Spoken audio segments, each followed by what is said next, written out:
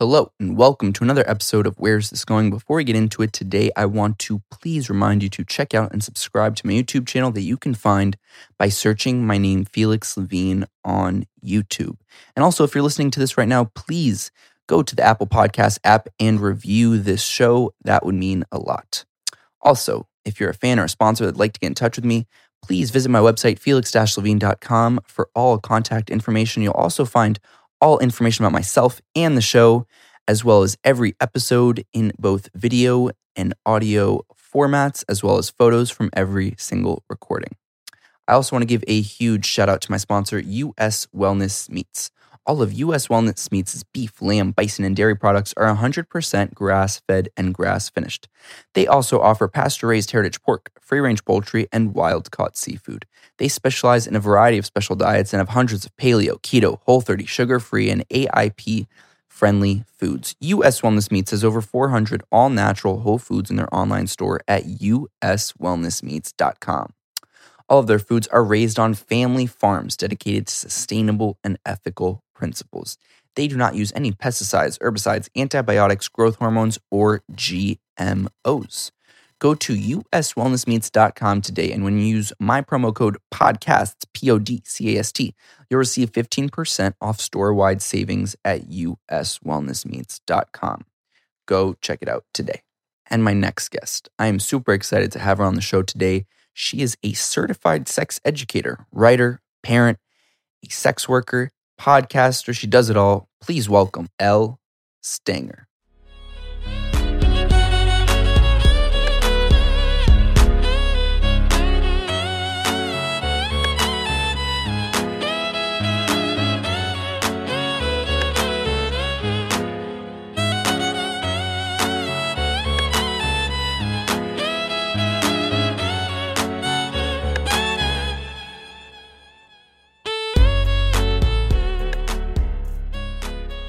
And we're live.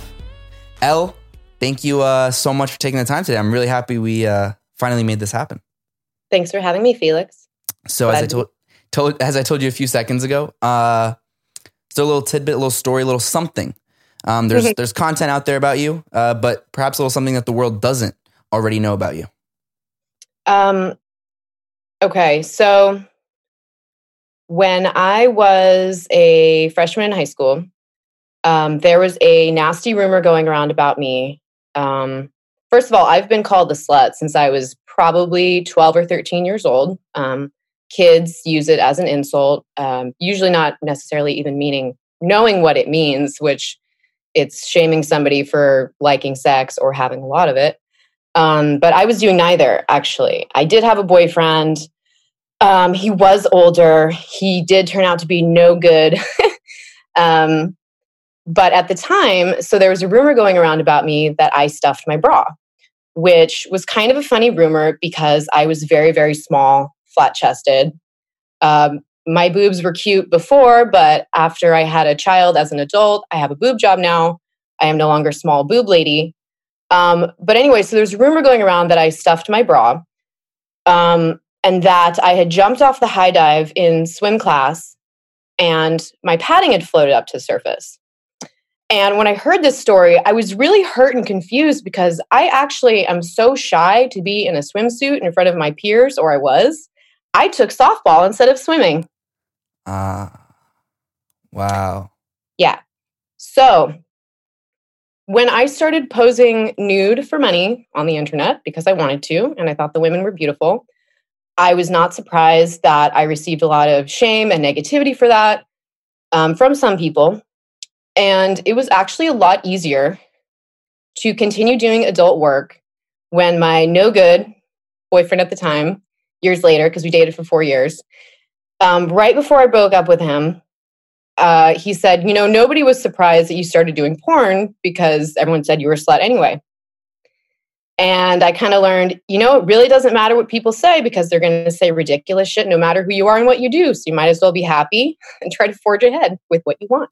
Now, let's talk about that. I mean, there's so much I want to get into, but at this point, it's one thing to be in that industry. It's also another thing to you've done. Your social media following is now massive. by a lot of standards. And so, and I could imagine people already get negative comments if you're just, a regular ordinary folk. But now especially because you're in a stigmatized industry, I'm sure those comments, first of all, there's even more volume. And then it goes, I'm sure there's some good ones, hopefully, but I'm sure there's also a lot of negative ones in there. So how do you deal with that on a daily basis? And as you've kind of grown this following and just, from social media perspective, how do you deal with that? And the emails, I'm sure, there's probably so much that comes your way. How do you respond to that? So as soon as I wake up, I have some coffee and I dive right into my inbox. Sometimes I'm sitting on the toilet. Sometimes I'm laying next to my boyfriend. But I just respond to as many people as I can. So I would love to talk about my history of sex work. And a big part of that is dealing with reactions from people, whether it's your personal circle, people you work with, friends, family. Some folks have to worry about being outed, being cut out of their family entirely, being fired from jobs, being harassed at their jobs. So I have been very privileged and very lucky to navigate stigma. As a white, cis femme person, I've had it easier than many, but there's still something to be said for how do we treat people who make themselves very vulnerable and available to the world, and how we sometimes feel very entitled to hurt them or make fun of them. I know that being more publicly viewable means that I'm going to interact with more people who haven't lived my life and don't feel the same ways that I do about things because they don't have my experience. My biggest obstacle as a sex worker for 11 years now and published nude on the internet for 15 is usually encountering people who think that I am less of a person or there's something wrong with me because I worked in the adult industry. In general, that's because our culture usually portrays sex workers as victims or villains. And check this out, in anything you watch, it's very unusual that is not the case. So there's a lot of shaming that happens towards people for what they look like, for what they like, for what they don't look like, for what they do, for what they don't do. And I think when we talk about sex, it brings up I know it does. It brings up, when we talk about sex, it brings up very sensitive issues for people. Some people have trauma. There's a lot of people who have abuse in their family. I'm a certified sex educator now. I know that incest is one of the most underreported and understudied things in the country because it freaks us out. We don't like to address how common it is. Bestiality is more common than people believe. Trafficking usually doesn't look like a white van snatching your daughter off the street. It usually looks like abusive immigrants or cultivating and grooming of runaways by older men who get them to work for drugs and shelter. A lot of people have a great fear of the sex industry, the adult entertainment industry, because they do not understand it, because it is very broad. And like anything else on a socioeconomic spectrum, there is a lot of variation and nuance as to how that industry functions. So, I could talk about all of this. So give me your questions. Well, there's so much. Well, first for me, which I was really excited about this particular episode and having you on, is because, I'll talk to a variety of people. And most times I'll at least have a little bit of knowledge. Like if it's an athlete, I watch a lot of sports. Like, I'll have like a knowledge on that kind of field. But I think that there's, and I think I speak for so many, we're all, for the most part, incredibly uneducated about this kind of sector. I think there's a lot of misconceptions. There's a lot of myths. There's a lot of things that you think that you don't know. You might view porn one way, someone might view it a different way. So for me, this is really interesting because I get to learn, and I wanted to do it like learn live with you as we go. So if there's anything terminology wise that you feel like is important for the listeners, is important for myself, just to know, that's really helpful. But for me, what I kind of right off the bat just want to know about is if you can think of some of the biggest misconceptions about this industry, because I think that's a good place to start, at least because, I think you can probably tell, more than most, that a lot of people view this industry one way, and what it really is like. So if you could talk about some of those biggest misconceptions to get those off the bat out of the way. Sure. So it's totally great and fine that a large swath of the population wouldn't know anything about sex work or sex industries or adult-oriented businesses because you used cars or you used sports earlier, but like I don't follow sports, but I also don't pretend to know about sports. So I don't go on the internet and make claims about how many athletes are recruited and never paid or abused by their coaches or the systemic racism. There's a lot of white women who go on the internet. I mean, all people, but I experience it from other white women the most, who tell me how abused I am and exploited and how I could just be a bartender and my child's going to be ashamed of me and I probably have disease. And so it's that kind of frustrating ignorance when people are so entitled to speak on something which they have no knowledge of. Or maybe someone has very limited experience, like they dated someone who worked in an industry. That's one person. There are hundreds of thousands of us probably in the country. I don't know. There's 7 billion people in the world. So there's a lot of room for variation. But some of the biggest misconceptions are, number one, that we all have children or that we are trying to support someone. And that's the only reason we're doing this. I am one of the very few parents, strippers, in the club where I most primarily work. More of the bartenders and the bouncers have children. And if you have kids, that's great and fine too, because I respect the shit out of all of the single and co-parenting younger parents who go into the industry because it is their best option for making money that isn't minimum wage. Anyway, but we're not all parents. This isn't everyone's last choice. Some people really, really, really love working in the industry. I started at 22 because it was the 2007 recession. The economy was shit. That had happened. I was my third year in college, but new to Portland. I just moved 1,000 miles. And I said, I don't have much money in my savings. I'm not going to pay rent out of my savings. So I looked around at a city with 45 strip clubs.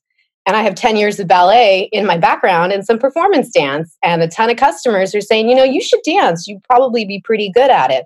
So I started thinking it would be a 6-month stint and I just fell in love with it. So 11 years later, not everybody, again, is so lucky. Some people are working in the industry because it's their last choice. It is not fun for them. It is not safe. It is not respected. They maybe experience a lot of stigma from their friends, their partners, their family, discrimination and obstacles in getting housing or paying for a car or getting another job.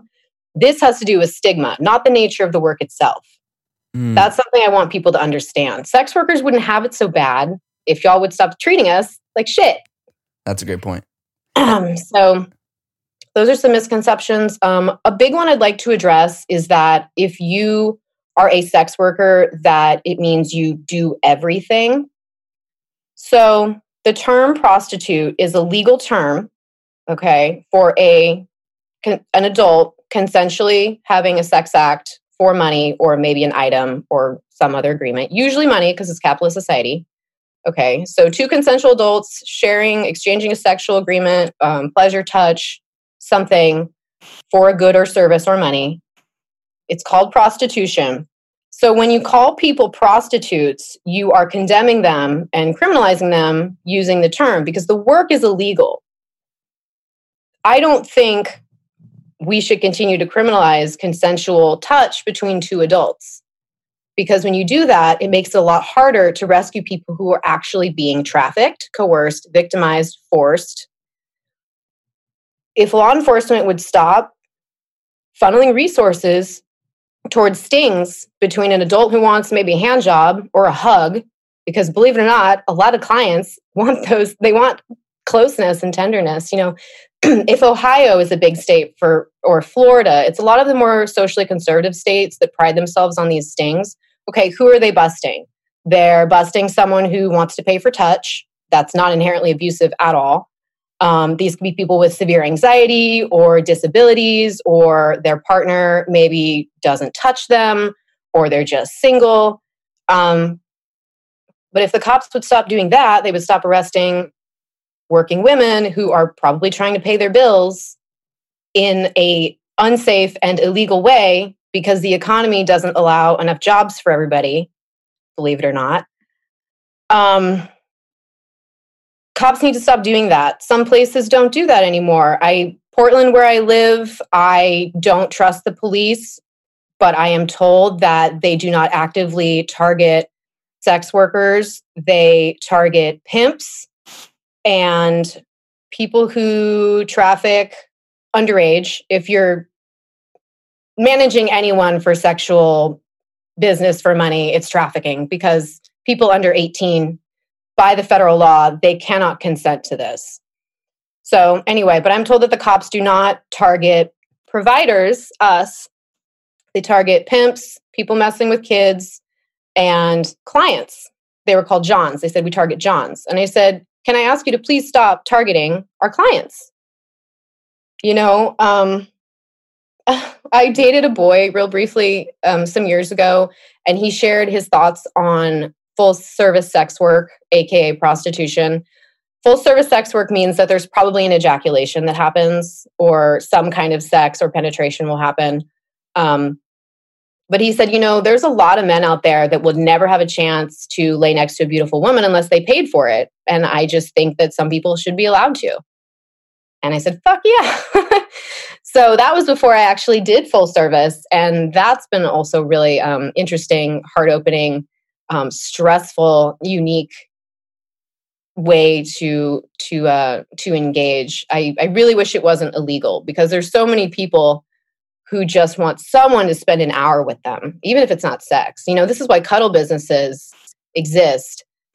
And those aren't very common either. And they received a lot of flack when they opened too, because there's a lot of Americans who believe that you should only be intimate with someone you are in a relationship with, perhaps a heterosexual relationship.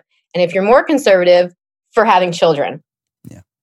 Now, going back to something you said earlier between this idea that everyone who's in this industry doesn't want to be there, and there are people like you who love their job. If you had to estimate what percentage, because I think a lot of people agree with, or are on that same page of what you said, with that misconception of they think that no one really ever wants to do it. But in your eyes, if you had to estimate, what percentage do you think truly love doing it, and what percentage do you feel like feel that that's their only option, or are more coerced into going into this field? So I'm going to give you a big long answer, because there's a few considerations. I actually woke up thinking about this, because it would be very impossible. It's impossible to study sex workers. Most of these sex workers who are studied are women who have been arrested and are going through some kind of court process. So it's a lot of people living in poverty and in dire situations anyway.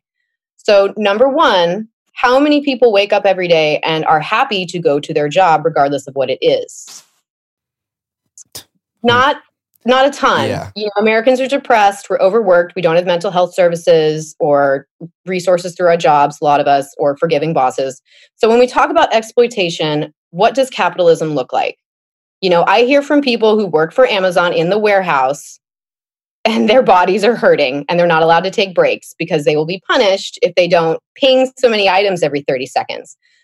Okay, I've had jobs like that. I've worked in a pharmacy. I was retail and sales management for some years. I've been a buyer of adult novelties. I've produced nonprofit events. Like I've done vanilla work, and plenty of us have. So many of us who work in the sex industry, we like this job the most, maybe because I do have the most freedom at my stripper job to, if some guy's being a dick to me, I can walk away and hopefully tell the bouncer, or at the very least, not allow him to touch me. This is why consent is important. But if you're a barista and you have a creepy customer, you might have stricter guidelines as to what you can actually say to him. You probably can't say fuck off. Mm. So a lot of adult workers do have conventional or vanilla jobs, as they call them. We say normie jobs also. I refer to people who don't work in sex as civilians, because you guys don't understand the battles we fight. I'm sorry, you just don't. And I would say, in my experience of 11 years working in primarily legal occupations, I have done webcam. I have a webcam show tonight, actually. I'm like sitting on this blanket I laid out because I got my period this morning, and I told my partner that we're going to have to figure a way to do gay sex with me on my period. Sex work is real work. So I've done webcam, a little bit escorting, nude stripping in half a dozen clubs. I wrote for the Industry magazine for 5 years in Portland. I have been a facilitator in therapy groups for sex workers of all genders, races, ages, backgrounds with licensed therapists. I go through trainings. People talk about trauma. I attend a community meeting between queer and sexuality educators and members of the public, and then public safety partners. This includes federal and state law enforcement. I tell them why their practices are bad. The majority of people who I have ever met working in the adult industry, 99%, would prefer to be there over their other job or no job at all. Okay, I have met a couple people who went to work and they were under duress either by a boyfriend or a mother that they had stressed that they had to make enough money to hand over to that family member. Okay. I attended a workshop presentation that I believe was hosted. I know it was the Multnomah County Sheriff's Department. Multnomah County is Portland, where I live. And I don't remember the other government body, but it was on trafficking. And they said that most trafficking that happens in Oregon is due to its agriculture workers. So a lot of immigrants that are picking our food and getting paid nothing, jack shit. No, not nothing, but very low. This is why I stopped buying Driscoll strawberries, actually, because they have a long history of paying their immigrant workers like as little as possible. So agriculture, and what was the other one? Food. A lot of people working in kitchens. So back of house stuff. And I don't, that was said to me, I think 8 or 9 years ago. It's probably still the case. So I think if people are really concerned about exploited workers, they can go into their closet, go into their fridge, start looking up these companies and look up if they have any labor practices or any history of, worker abuse, anything like that. There is a great overblown fear that most people working in the sex industry are being held captive. But honestly, we're all just being held captive by capitalism because we all have bills to pay. Every single one of us probably has bills to pay. I know workers that made less than $2,000 because they were stripping so infrequently, and they still owe the IRS several hundreds of dollars. So the government's just not set up to support many of us, and people doing stigmatized work have to navigate a lot more obstacles. That's what makes our lives hard. Now, do you ever feel like, or do you see a light at the end of the tunnel that perhaps one day this industry will be less stigmatized, or do you think that it'll always have this, this kind of negative energy, or at least from the outside, from most people looking in on it, with regards to how they view it? Luckily, I would be really interested to know how many people feel negatively about sex work. And again, it just depends how it's been framed to them. Some people are really easy to educate, and all it takes is one good experience talking to someone like me. Other people have been raised very just steeped in purity myths and values. So they inherently feel like because I've touched a lot of bodies with people that I'm dirty, like as if that's how that works. That's not how that works. And also, I hate to break it to people, but as a sex educator, if you use your genitals, they're less likely to atrophy. So when people try to shame sex workers like, oh, you're wrecking your pussy or whatever, no, I'm exercising my muscles, actually. So there's a lot of body shame. I think things are definitely getting better in some ways because the proliferation of social media has allowed people like me to be more visible and to clarify some things. Tumblr was great for sex worker writing because people could do it very anonymously. We have lost a lot of those resources and tools to be public and communicate and advertise since a couple of terrible laws passed in 2018. They're called FOSTA and SESTA. They were passed by people who are anti-porn and were told that it would minimize sex trafficking when advocates for sex workers and anti-trafficking organizations and tech companies pointed out how this was going to make it worse. And the Department of Justice, upon their review of the bill, they said, please don't pass these. It's going to make it worse. Anyway, couple laws were passed very easily because they were called Fight Online Sex Trafficking Act and Stop Enabling Sex Trafficking Act.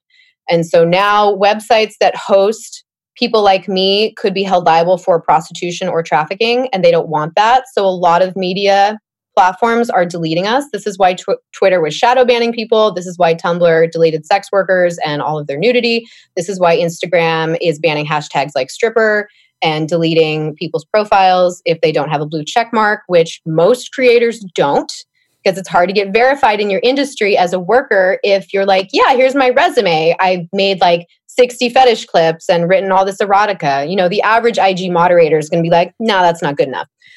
So when you look at a porn company like Brazzers on Instagram that has like 8 or 9 million followers and they post, you know, clearly ads for porn,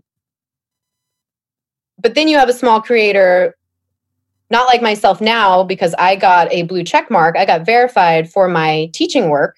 That's how I snuck that by. Yeah. How did that work? Because I've been on the radio and TV and I'm a certified sex educator and I published a book. Respectability Politics. So if it weren't for that, then you wouldn't be have. Oh, I doubt it. No, I doubt it. I mean, there's big porn stars that are verified, but that's because Instagram is a money-making machine. So there's a lot of, you know, if you're a porn star who's been around for 20, 30 years, like, of course they're going to keep you on because they can verify your identity. That's the idea also. It's like you're proven to exist as a person out in the world. So we can verify your identity. You're probably not being trafficked is how they figure. But if you're a random creator, which most people are, and they say, hey, this is the club I work at, or here's where you can buy my clips, which have already been verified, by the way, by these sites or the platforms, any moderator could look at that and be like, this falls under the guidelines of hosting prostitution. I'm going to delete it. And that is what happens. And so the internet has been wiped very clean of provider profiles, queer groups, and all kinds of sexuality related things, especially for people who are not white or maybe not able-bodied. It's just really, FOSTA and SESTA were really bad laws that actually also made trafficking worse. The San Francisco Police Department and St. James Infirmary Clinic released that after 1 year of their implementation, trafficking in SF went up 170%. Because individual providers were no longer allowed to host their ads or advertise so much. So they couldn't make as much money. So they're more likely to turn to a manager or pimp who says that they can get them work. I see. So when you criminalize adult providers, you throw us into a group with the victims and you underserve all of us. So that set us back. That's a pretty bad law. Otherwise, sex work was making progress in terms of internet and media visibility and safety. There's another bad law, just real quick, because you're probably into tech stuff, but there's a bill called the Earn It Act, which is very bipartisan supported right now. And it would give government and police organizations unfettered access to all of our communications by making end-to-end encryption no longer legal. So if you want private messaging like Apple, your iMessages, only you and the person who receives them can read them. Signal is the same way. But if you use Facebook, any moderator can look at your messages at any time. So pretend you're a journalist with some very sensitive information. You need end-to-end encryption. Or what about a therapist, or a sex worker? I don't want the government to be able to read my messages at any time because they say it's going to fight trafficking. No, it's going to expose all of our information. So I want people to really, and this is everyone, this isn't just sex workers. I encourage everybody to look up the Earn It Act, tweet at everybody who's supporting it, the politicians, the reps, the senators, the congresspeople, and be like, no, this is awful. And here's why. Hashtag the Earn It Act. So I just want to take you back to something you said earlier. Because you're a certified sex educator, will you first kind of define what that really means and encompasses? So I applied to a program. Their website is instituteforsexuality.com if you want to look them up. It's led by Dr. Roz DeChavo. She has about 30 years in sex education. She's taught all over the place, mostly on the East Coast. So I applied. I think at the time, my requirements were to have a bachelor's in something else that was relevant, mine's criminology, and to go through, it takes about 2 years of training. You take classes, you do live training, workshops. I travel to the East Coast, you track your hours. So after I think 1,000 hours working in sexuality, and then about 100 hours of live documented teaching to audiences. Then I get a certificate. So got that. And this is a training program that is accredited by AASECT, which is AASECT. That's the American Association of Sexuality Educators, Counselors, and Therapists. Gotcha. Okay. Now, also, when you talk to me about, so you said you were about early 20s when you first got into this, 22. And what was it about? Do you remember maybe the first time was it at a strip club? What was the first thing you did? And what do you remember kind of that mentality or what you were thinking or feeling or how you fell in love with it? So I'd been a nude internet model at a website I won't mention because they don't treat their models nicely. So F them. I started out that way. And then, so when I went to audition at clubs, I already knew some other nude models that worked for the same company who were strippers. And they all said, you got to try it. I'm having so much fun. Like the money can be great. It's great exercise.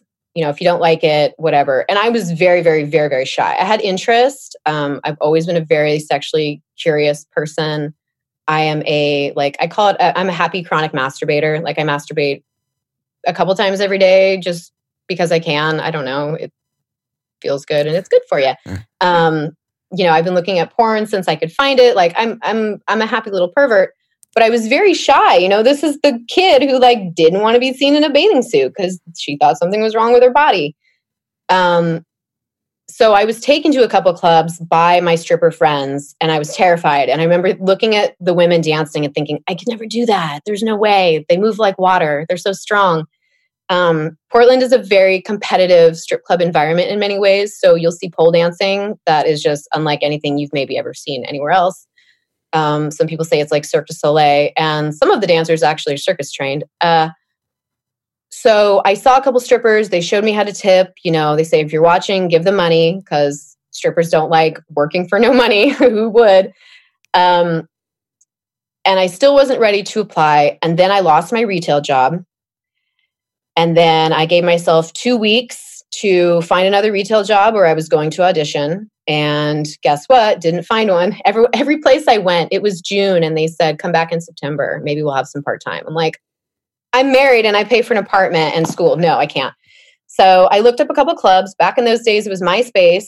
They had MySpace pages, 2009. And I found a club where honestly, it was smaller and the women's names on the schedule they had posted didn't look too intimidating. I didn't know what to look at. I was so out of my element. And I went in and I talked to the bartender who turned out to be one of the owners and the booking manager. He's still my booking manager today. And, they see auditions all the time. Like he sees multiple a week. So he said, yeah, you can go for it, jump on stage, do a couple songs. Like here's an application. Let me see your ID was first, actually. I have to clarify that. It's a bar. So as soon as you walk in, let me see your ID. I filled out the application. The stripper name I wanted to use was already taken. And so I thought, well, you know what? Let's just use a variation of your real name. Let's just be Elle. Elle means she, in Spanish, ella, she, her. Let's do it. So I filled out an application, but I said, I'm not ready to apply yet. I just wanted to come and make sure this place wasn't creepy.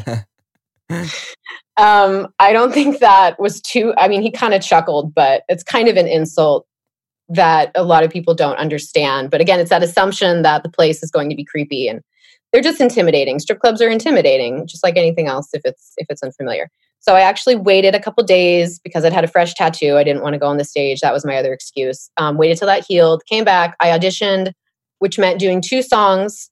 One of them was a Yeah Yeah Yaz song, and it was so frantic. And I got so nervous and caught in my underwear. I did a civilian thing, which I didn't think about. I thought about how the lingerie looked. I didn't really think about in what order I should take it off. So when I tried to take off my underwear, they were stuck in my garter belts because those were on top. So, it's not a pole dance class. Like it's live. There's people watching. They're judging you. They'll laugh if you fall. They'll also ask if you're okay, but they might laugh at you. So I got through my 2 songs. I just tried to do whatever I thought I looked okay. I was so nervous. My teeth were chattering. I went downstairs. I was sober for this, by the way. And because it was like 2:00 in the afternoon. And the bartender came down and I said, can I come back and try again another day? She says, you did fine. Like, put in your schedule. So luckily, they don't expect new girls to know how to dance. That's something that you learn over time, or hopefully some of your coworkers might give you a little help if it's not too much of a malicious environment. And I just started working. I showed up and I met the other women who were mysterious, and, some of them had other jobs. Some of them had piercings like on their pussies and, exciting stuff like that. And I just tried to learn a new pole trick. I think every shift for a few months, I learned very quickly that people will push your boundaries. I hear this now that I do coaching for people who want to enter the industry, and they say, how do I get people to not push my boundaries? And I say, expect them to, but you have to give yourself practice in setting boundaries and discovering what works for you and what doesn't. I remember a customer, we all called him the milkman because he worked at the dairy building that wasn't too far away. The day shifts, because there's also good food at that club, would get a lot of lunch people. The milkman, he was one of those guys that this is how people kind of prey on newbies. They will just talk to you and not tip you anything. And they'll get you drunk maybe. They might buy you food, but they're probably not going to get a dance.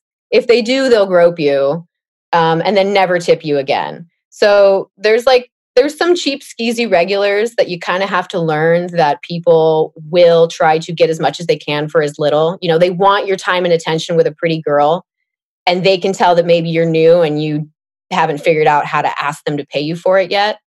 These days, if someone comes in, they came into a strip club. Okay, they could have gone to any other bar or restaurant. They came into a strip club. So if they want to talk to me, if they want to sit at the stage, if they want a neck rub, that's awesome. If they don't, I don't talk to them for more than 3 minutes because that's a fucking waste of my time. I'm at work. So that is something that I experience a lot. And a lot of us do is a lot of folks come in and they're like, oh, it's the girlfriend store. I can just hang out with girls, pretty girls in their underwear, and watch them dance and not tip them very much. No. So there's just a lot of that. It's something that women experience, I think, a lot anyway. It's kind of like, and I don't strongly identify with being a woman or a goddess or whatever. I look femme because it makes me money, but I'm pretty fucking androgynous and very queer. But it's something that femme looking people experience a lot, is men that will assume you're stupider than them and talk down to you, and they just want to hear their voice. And so you experience that, but on a greater scale, because now they're coming in specifically to do this, and you're a sex worker, so they look down on you even more, some of these people. Now, That's some of it. How do you deal with, so you talked about creating those boundaries. First of all, how do you personally create those boundaries? How do you advise other sex workers who are trying to figure out what those boundaries are for themselves? And then also just finally, how do you deal with, whether it be intoxicated men, whether it be, men that are... Or women. Or women that are trying to do things that you have not consented to or haven't explicitly consented to, things like that. So how do you just, create those, I guess, human management skills on a daily basis? So know that you're not going to please everyone. Know that you're going to have to cut a lot of people loose, and you can't keep customers forever. And it's better that you end it early because you're not compatible than to try to make it work and stress yourself out and keep getting your boundaries pushed and put yourself in unsafe situations. Ideally, the worker has enough choice. Okay, if you work in a venue where you don't get to say no to people because the management says you're not allowed to, that's horribly oppressive, but okay, that can happen anywhere. So ideally for anyone, when you're trying to set boundaries, number one, figure out what the rules of the venue are, what your parameters are in dealing with someone. Am I allowed to tell them to fuck off? Can I say, please don't touch me there? I like to notice when someone is leaning in too much, and I will create a little bit of space, even if it's just putting my hands in front of my chest. I'll fold my hands And then this way, it's very easy. If someone leans in real quick, I can kind of just throw an elbow like, what's up, buddy? You're a little close. It takes a lot of practice with not being scared or not freezing up, because there's plenty of times where it's the fight, flight, or freeze thing where am I going to run out of the lap dance room? Do I want to punch this guy? Or am I just frozen and he's going to pull on my nipple and it hurts, you know? So a lot of it takes practice and just asserting yourself. Identify red flags, and this is very useful just in dating in general. If somebody pushes your small boundaries, they'll probably push your big boundaries. So if you're like, oh, no, thank you, I don't need a drink, but you know, how about a soda water, not a shot? And they're like, oh, come on, just do it. Okay, you're already pressuring me to drink more alcohol than I want. So what else are you going to pressure me to do? These are tips for everyone, by the way. And I want to clarify that the majority of my customers, I really are great, normal people who don't want to cause harm. It is just important to identify that when you're dealing with the public, there's going to be probably a lot of people that are somewhere in the middle. There's going to be your favorite clients that are great, and then there's going to be shitbags. And you want to focus most of your energy here, and then identify the shitbags so you either maybe get them kicked out or just don't invest a lot of time in them at all, or just avoid them. So looking for small tells, people who will push for your personal information, like, come on, tell me your real name. How old are you? Do you have any kids? And there's one thing to be curious, but if you're like, I don't discuss that here, and they keep pressuring and pressuring, you know, I've told clients before when they ask me at the club if they can see me later. So number one, by my own practices, I don't do full service with people I just met at the club. I will do full service with people that I have relationships in other ways, and I won't go into it, but I don't source my clients from the club. It's a bad practice. I would like to keep them separate for myself. Also, the other girls don't appreciate it, and the management doesn't either. So, but I will tell people, specifically if they're making me uncomfortable and pressuring me to do more, I will say, you know, you actually didn't listen when I said to please stop touching my butt. And then after that, you pulled on my bra strap. So if you're already not listening to me here, why would I want to be alone with you somewhere else? You could hurt me more. And this is something I've said to dudes who don't realize they're acting predatory. Women clients' entitlement looks a little bit different, but they will grab you. You know, like I've had women say, I have a pussy too, and it's fine, and like slap me on the breast or the ass or something. They think we're all sisters. No, you're objectifying me. Like I didn't consent to that. So yeah, it's just kind of the rules we learned in kindergarten. Like, please don't touch without asking. You know, you can clarify some like, hi, nice to meet you. What's your name? What do you like? What would you like to do? Just try to socialize like a nice person. Like, we're here to have a good time.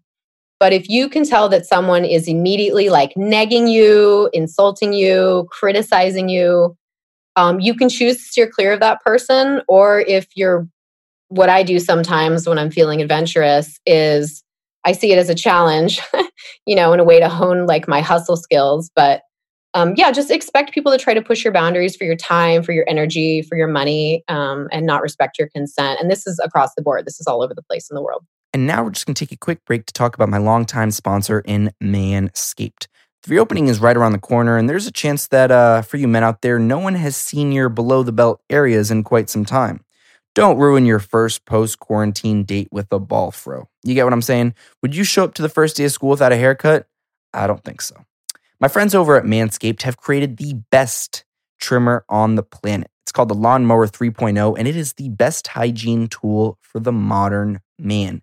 They include this in their Perfect Package 3.0, which features not only this trimmer, it has a travel bag, performance boxer briefs, a crop preserver, crop reviver, all of that good stuff. If you subscribe to their Peak Hygiene plan, you also get a new replacement blade refill for your lawnmower delivered to your door every 3 months, which means your trimmer will stay fresh and clean to do the right job. The light is at the end of the tunnel, fellas, and treat yourself for making it through quarantine with this prestigious Lawnmower 3.0. Get 20% off and free shipping when you use the code WTG at manscaped.com. Use that code WTG for 20% off and free shipping at manscaped.com. Now let's get back into it. And I have just a separate question. What, when you first got into this industry, what because I think there's another tough thing that I imagine a lot of sex workers go through is telling family and friends what they do and not feeling shame or because of the stigmas. And we talk about one, your experiences like that, and telling family and friends, and two, if you have advice for other young men or women that are in the sex work industry, on how to tell their loved ones that this is what they do and that they actually want to do it, if that is the case, and generally speaking. It's funny. I exposed my family gradually. There was one, I didn't intend for this, but it worked out okay. After I'd already moved out of my parents' house and I was doing the nude modeling, I was visiting my parents' house and I wanted to check my nude model account email. So I logged in on my dad's computer, and my mom, I didn't even think about it. She just walked by and was carrying like a bucket of laundry. And she's like, "Oh, that girl looks like you." And then she came back like 3 steps. She's like, "Wait." So she was okay. It's definitely interesting to reframe it to your parents. And both of my parents looked at porn when they were younger. I know that. I've talked with them about it at this point anyway. But like I found their old Betamax porn. My dad had Hustler and like stuff in the bathroom, and they didn't leave it laying out, but we're 2 kids and you go through your parents' shit. It happens. So it was really interesting to reframe to my parents that, either women who work in the sex industry really are bad and yucky and something to be ashamed of, or maybe you've just been viewing it wrong. Like either your daughter is bad and yucky and you're finding out now, or actually the way the industry has been framed is very incorrect and this is why you should support her. My parents are not religious conservatives. They are fairly social and fiscal conservatives. They are Republicans. I am not. So we have butted heads on a lot of different issues over the years anyway, and I have had financial independence for some time. So I was not in a position where they could control me or cut me off or, whatever. However, I do know plenty of people who their parents have found out because maybe an ex or someone else sent their dad or mom a link to their porn site, sent graphic images to their parents. This has been very, very traumatizing for people. And the parents also, because again, many people who grew up and lived their whole lives in this culture that shuns and shits on sex workers, to suddenly realize that your child is one, that's a huge learning you hopefully can undergo. And a lot of people can't because they can't look at their own insecurities about sex. A lot of parents can't even talk to their kids about their periods or masturbation or erections or condoms. Why would they be able to talk to them about sex work? So advice for people going into the industry, expect that anyone you know now or will meet in the future will find out because it's a digital age. We have reverse image searches and, all kinds of crap. And consider if you can deal with that. I heard from one gal who said, thanks for letting that be known because I have a huge Mexican family. So now I'm rethinking it. Like everyone's situation is very unique and it could cause a lot of problems. I knew one woman, this is one example of how much people will shun their own children. One woman, her family did not speak to her at all. She developed a opiates addiction. She overdosed and died. A bartender she worked with and was dating actually found her body because no one else had heard from her. He did the wellness check. And then when her funeral service was held, her family didn't allow anyone she worked with to come. Her own family that hadn't been talking to her didn't allow any of her friends or coworkers to come. So, there's a lot of, it's the stigma. It's really the stigma because if you are like me or many of my friends where you either like sex or you can disassociate while you do it and don't care. I call it disassociate and chill, where I'm like, I don't really like this customer and like, I can just not really pay attention. And I'm doing a grocery list. It's fine. But if you can do the work and it doesn't bother you, that's fantastic. But then you have to think about everyone else who's going to treat you like shit and make your life hard because of the work you do. So that's something to think about. And a lot of this also comes from women who just honestly don't want their boyfriends watching porn. Like men have ownership and express ownership over women. Queer folks do it to each other all the time. Toxic monogamy is a thing, but thinking that your partner is the only person that should ever get you off is a very toxic way to inject a lot of ownership and then also stress. So I encourage people to be able to masturbate. Like if I'm having a low libido or my partner is, I know that we can watch porn or use our sex toys or play with a friend because we're also not monogamous. But we have options. I don't look at my partner and be like, why can't you get me off? Or he doesn't demand sex from me. But there are women who literally think you should not be jacking off to anyone else but me, or maybe not even at all. And how do you open up that conversation for those couples or those people who kind of have that mentality? Because it's almost a traditional or a historical way of approaching it, right? This idea of monogamy is very deeply rooted in thousands of years, but I think since feudalism. I mean, poly and non-monogamy stuff still occurs in some cultures, not many. There's a few matriarchal societies around the world that function that don't live with men at all, but they just have sex with them and then they leave. That's not incredibly common. But okay, so feudalism going back to about 900 years ago, when the churches and the kings figured out that you could tax people for owning property, that's when they encouraged traditional families because the men go to work and the women take care of the children. So romantic love is actually a much newer concept in our culture. It only dates back to about, I think, the mid-18th century in America. The idea of romantic relationships and marriage for romance, because marriage has, and it still is like this in much of the world, a lot of India or poorer countries even, where families arrange marriages based on who can trade what and how they will benefit each other.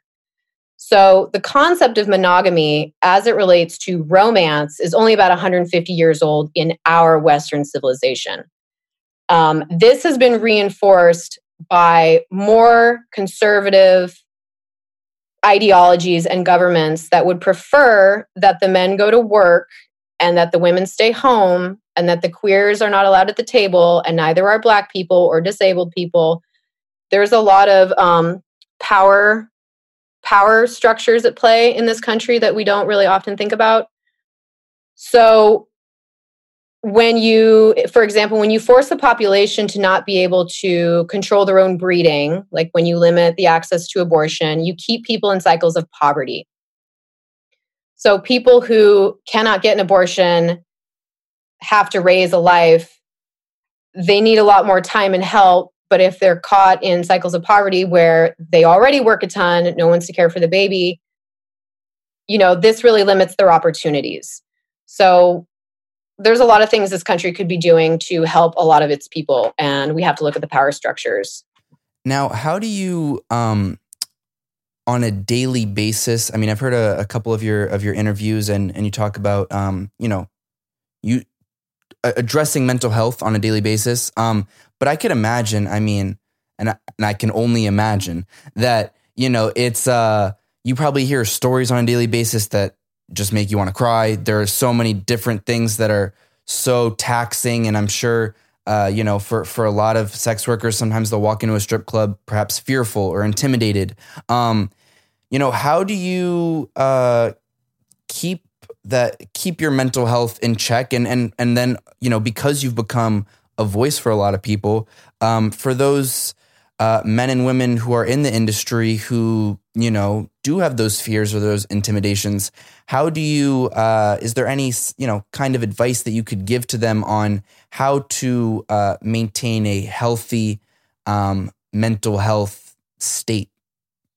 So just to clarify, because you're not wrong, there's a lot of men and women in the industry. There's a lot of non-binary folks as well. So for all the people working in the industry, and there is one good resource I really like coming back to by a former sex worker, Lola Davina. It's called Thriving in Sex Work. There's a lot of good advice in that book, and there's a companion workbook to it. Take breaks from the media. Try not to take it personally. when you are watching a movie and it's a dead hooker joke or a dead stripper joke for the millionth fucking time.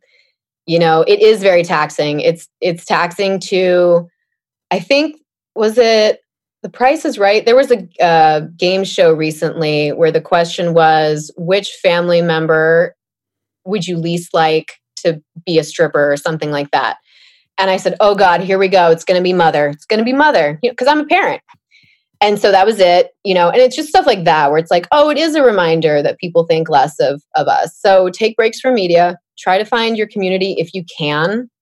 Try to find somebody that you can talk to who understands that you don't have to explain stuff to.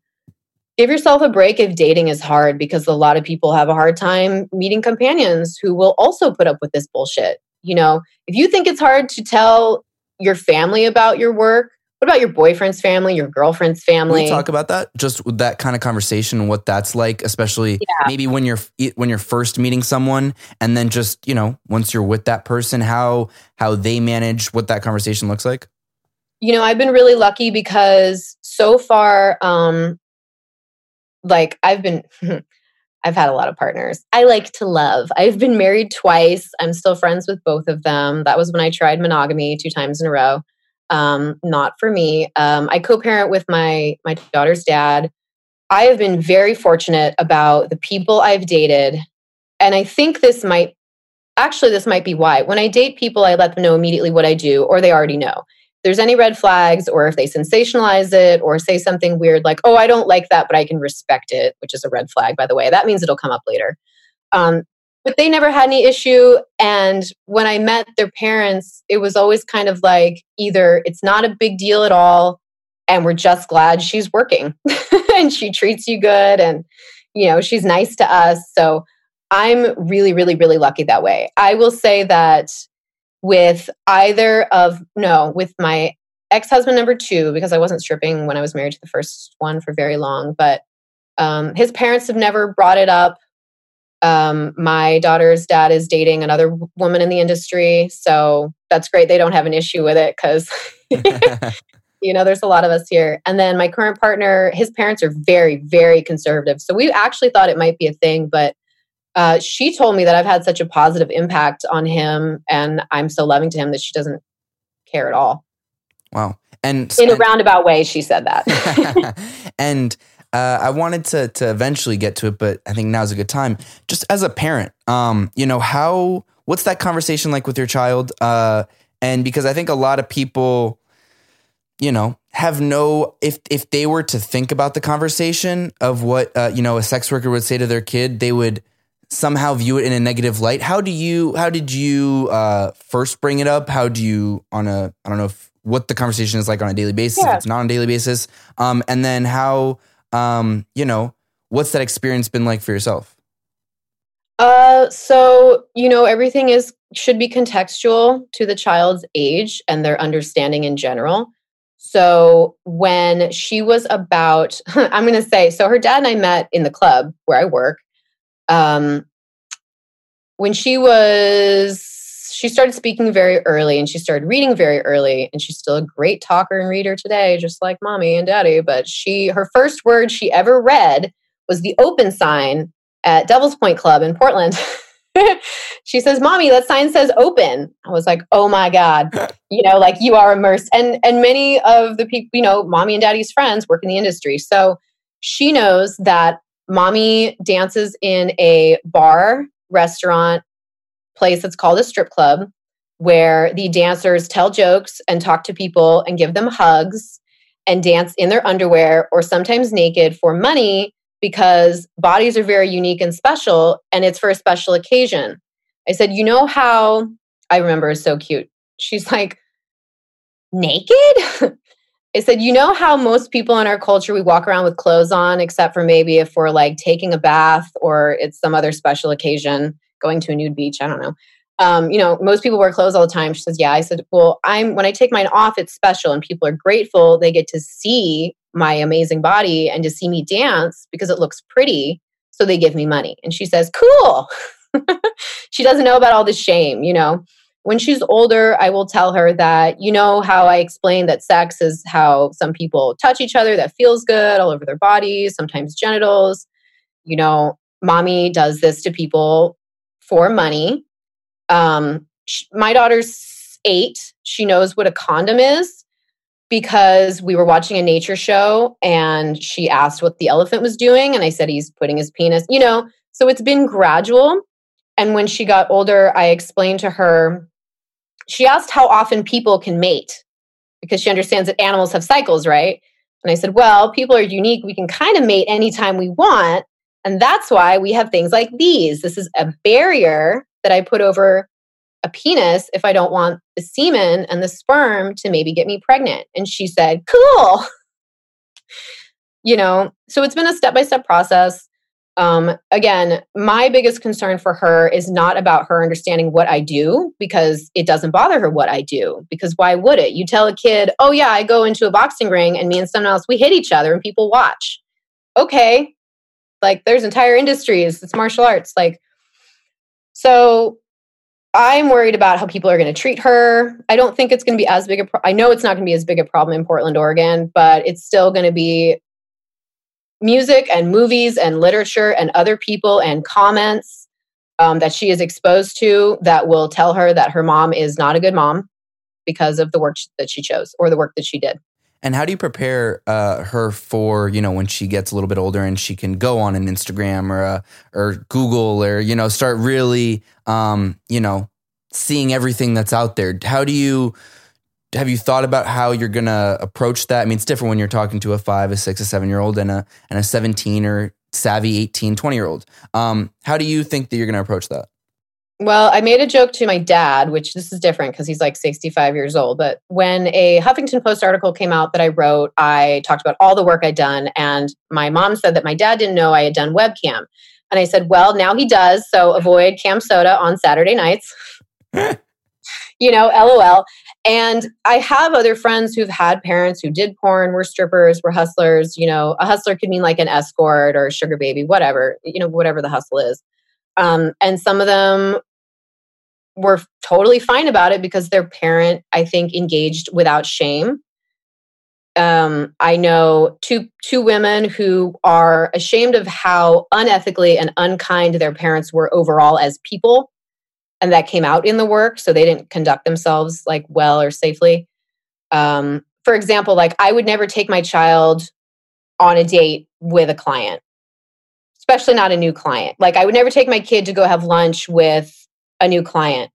My kid has had lunch with a friend of mine that I met in the club that I've known for like 8 years now that we text every day. But again, it's contextual. So her exposure to the adult industry is very peripheral. And as she gets older, I will explain to her, you know, there's pictures of mommy on the internet doing stuff that like you don't want to see. And like, I wouldn't want to see you doing it either, but they exist. I can tell you what to avoid, but shit gets leaked and cross-posted. And I don't know, she's seen me naked before. Seeing me in a sex act, in a performative sex act would probably be gross and not something she wants to see. But that's like all of us. I think nobody, like we all know our parents had sex or something happened. Doesn't mean we want to see it, right? So she'll be okay. Now, in terms for you and moving forward, I mean, you know, you do so many different things. I think that's, you know, how do you, well, first, you know, even just in talking to you for the past hour is, you know, you seem like a very motivated person, you know, with this good, positive energy. How do you kind of on a daily basis do so many different things? And then how do you, you know, move your career upwards? What do you hope your career looks like in 5, 10, 20 years? Is there an end goal? Do you think about these things? Mm-hmm. Oh, yeah. It's kind of a shock that I work for myself because I've always had ADHD and I've never been properly diagnosed, but it's been very, very explored at this point. I'm also trying to look into getting tested for autism as an adult because I don't know many other people who function like me. Like I usually get up and go right to work and I'm happy working all day. So there's some workaholism, but I just like balancing multiple projects at the same time. I like things that challenge me. I like to learn things. This industry moves so fast and it's always changing. So I kind of feel like I have to get up and I have to look at the news. Like I read news about strip clubs around the country whenever I can, or sex work. I have notifications on my news pop-ups. I have document sheets of clients I've sold to for years, porn, so I can keep track of it. Like you have to look at it like a business. I understand that no one's going to do all this stuff for me. So I don't know. I'm kind of a weird bird, honestly.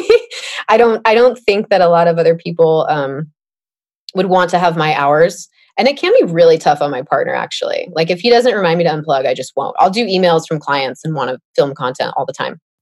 And if I would have, this is kind of like a two-part question. What is a piece of advice you would have given to maybe a young 15-year-old Elle? And if I told a young 15-year-old Elle that this is, the industry and the work that you would be doing now, what would you have told me? Oh God, I'm going to tear up because I've thought about this. I think for a lot of us that deal with a lot of judgment or questioning about, their self-worth, or am I good enough? Am I a good person? Am I worth love? Like, I realized I'm being the person I needed when I was younger. It's like that saying, they say, be the person you needed when you were younger. I've been doing that, I needed someone to tell me that like masturbation is normal. Don't be ashamed of it. You might be interested in sex. That's okay. Or TV and movies gets shit wrong all the time because it's created by hetero white men who are outsiders. No offense, but a lot of you aren't so altruistic, Yeah, I honestly, I would have forged ahead with a lot less shame. And I think that I would have been in a different place, maybe more established and more successful, because I really didn't know what I wanted to do with the rest of my life until about 5 years ago. Like until I became a stripper, I thought I wanted to go into law enforcement to fight abuse of women and trafficking. And then when I started doing sex work, I realized, oh God, we've got this all wrong. Cops don't help. The laws don't help. They make it worse. So, so that's why I do things like go to meetings with local cops so I can say, your procedure kind of sucks. And this is why. And it is really hard. And I do get a lot of hate mail and I do get a lot of criticism from people in my own community who say I could be doing more. And there have been some missteps along the way, as an ignorant white person who needs to expand and learn all the time. So I would not recommend my path for many people because it has been very hard, but it has also been very rewarding and unique to me. So whatever my mom sent me, this freaking makeup bag, she said I could use for work. It has an Abraham Lincoln quote. This is so cheesy, but it's whatever you are, be a good one. Beautiful. Beautiful. And do you ever think about legacy? What legacy you hope to leave on the world? Hopefully many, many more years of beautiful life. But do you ever think of what, because now you're inspiring so many people, whether you know it or don't know it. And so, I don't know if that's ever something you've given thought to. Well, I'm never going to write my own Wikipedia page. That's for sure. Like, there's so many people who push themselves harder and sacrifice more and suffer more, and they should be remembered. And so many people are not. But I am grateful for any sex worker history that still survives. Like Carol Lee is the one who coined the term sex worker in 1977 because she went to a workshop on sex use industries and thought, that doesn't sound like what I do. So I think there needs to be more. It would be nice. Let me rephrase that. I will not ask any other sex worker to do activism work because I know how hard it is. I don't want to say there needs to be more people doing what I'm doing because I understand why there's not. I would like to see more attention given to marginalized communities and not cis white girls. But until that happens, I'm happy to be a conduit for all the other cis white girls out there who do need to reduce their shame, and the rest of us, because it doesn't really matter what you look like. If you grew up in this country, you probably have to some degree, some amount of shame about your sexuality or other people's, confusion about theirs. And I just want to bring one more point because I've been thinking about everything other than what's going on. How is, this pandemic and all this coronavirus stuff going to affect this industry? Because, we talk about touching, that's the biggest issue with the healthcare or the pandemic going on. Have you, what's that going to look like post when you guys are able to reopen? Have there been any discussions? I mean, I can imagine it's also a really stressful time because you're a performance-based industry. If you guys aren't, for a lot of strippers, if they're not at the club, they're not making money. So what's that look like for you and for other people in the sex work industry? I'm not really sure how long we'll want to be wearing masks. I mean, my partner thinks he might have gotten COVID in January. My martial arts instructor I train with usually once a week. We haven't trained in 8 weeks, and he actually was diagnosed with it about 4 weeks ago. So I expect to get it, but I don't really know what it's going to look like and how we're going to re-enter touch industries. I did my last full service date, sex with a person, early March, and the clubs closed March 16th in Oregon. So I don't know. I kind of feel like I've been living on the edge anyway. And to be honest, whether or not you're giving someone a lap dance or not, if you're talking to them at the bar and they're spraying moisture on your face. So that was the thing when all the shutdowns happened in the first place. And before we were all wearing masks, I thought at first it was kind of unfair to close the touch industries when we're all walking around breathing on each other anyway. Then we learned more about the virus and how much we really did need to wear protective coverings and to minimize risk and close the pods. So, I think a lot of us were just surprised at the pandemic at all. And there are a lot of workers who only stripped before, who for the first time in their lives were grappling with the decision to make porn or sell content because they needed to make money. And there is nowhere else to do that right now. People say, get another job. Where? Yeah. There's a quarter of the cars on the road and businesses are shuttered, and we don't all have college degrees that we can apply to shit and do digital work, or even not. So there's a lot of people who are entering into porn making right now anyway and are having to make those tough decisions, whether or not they made content before. And so they're grappling with those tough choices of what their future is going to look like, not only when their content is out and they could be pestered for it later. But yeah, going forward, I don't know if we'll have like 6 foot distance rules or not do lap dances. I don't know. Here's to being adaptable. Elle, people can find you on Instagram at stripperwriter, on Twitter at Elle Stanger, website stripperwriter.com. You have the Strange Bedfellows podcast. You have a Patreon, I believe. You really did your research. Yes. Thank you. I try to come prepared. And is there anything else you'd like to plug for the people before I let you go? Yeah. To find the Patreon, it is patreon.com/Strange Bedfellows. You can't search it on their website because we are adult oriented. So we have agreed to be unsearchable on their platform. Gotcha. Fun. Well, Elle, that's it. Oh. It's been a pleasure to have you on my show. I learned so much, and I know that you're inspiring so many people out there, and it's just amazing to have people like yourself. So thank you for taking the time. I wish you and your family and everyone nothing but the best, and I hope to talk to you soon. Yeah. Thank you for the boost, Felix. This was great.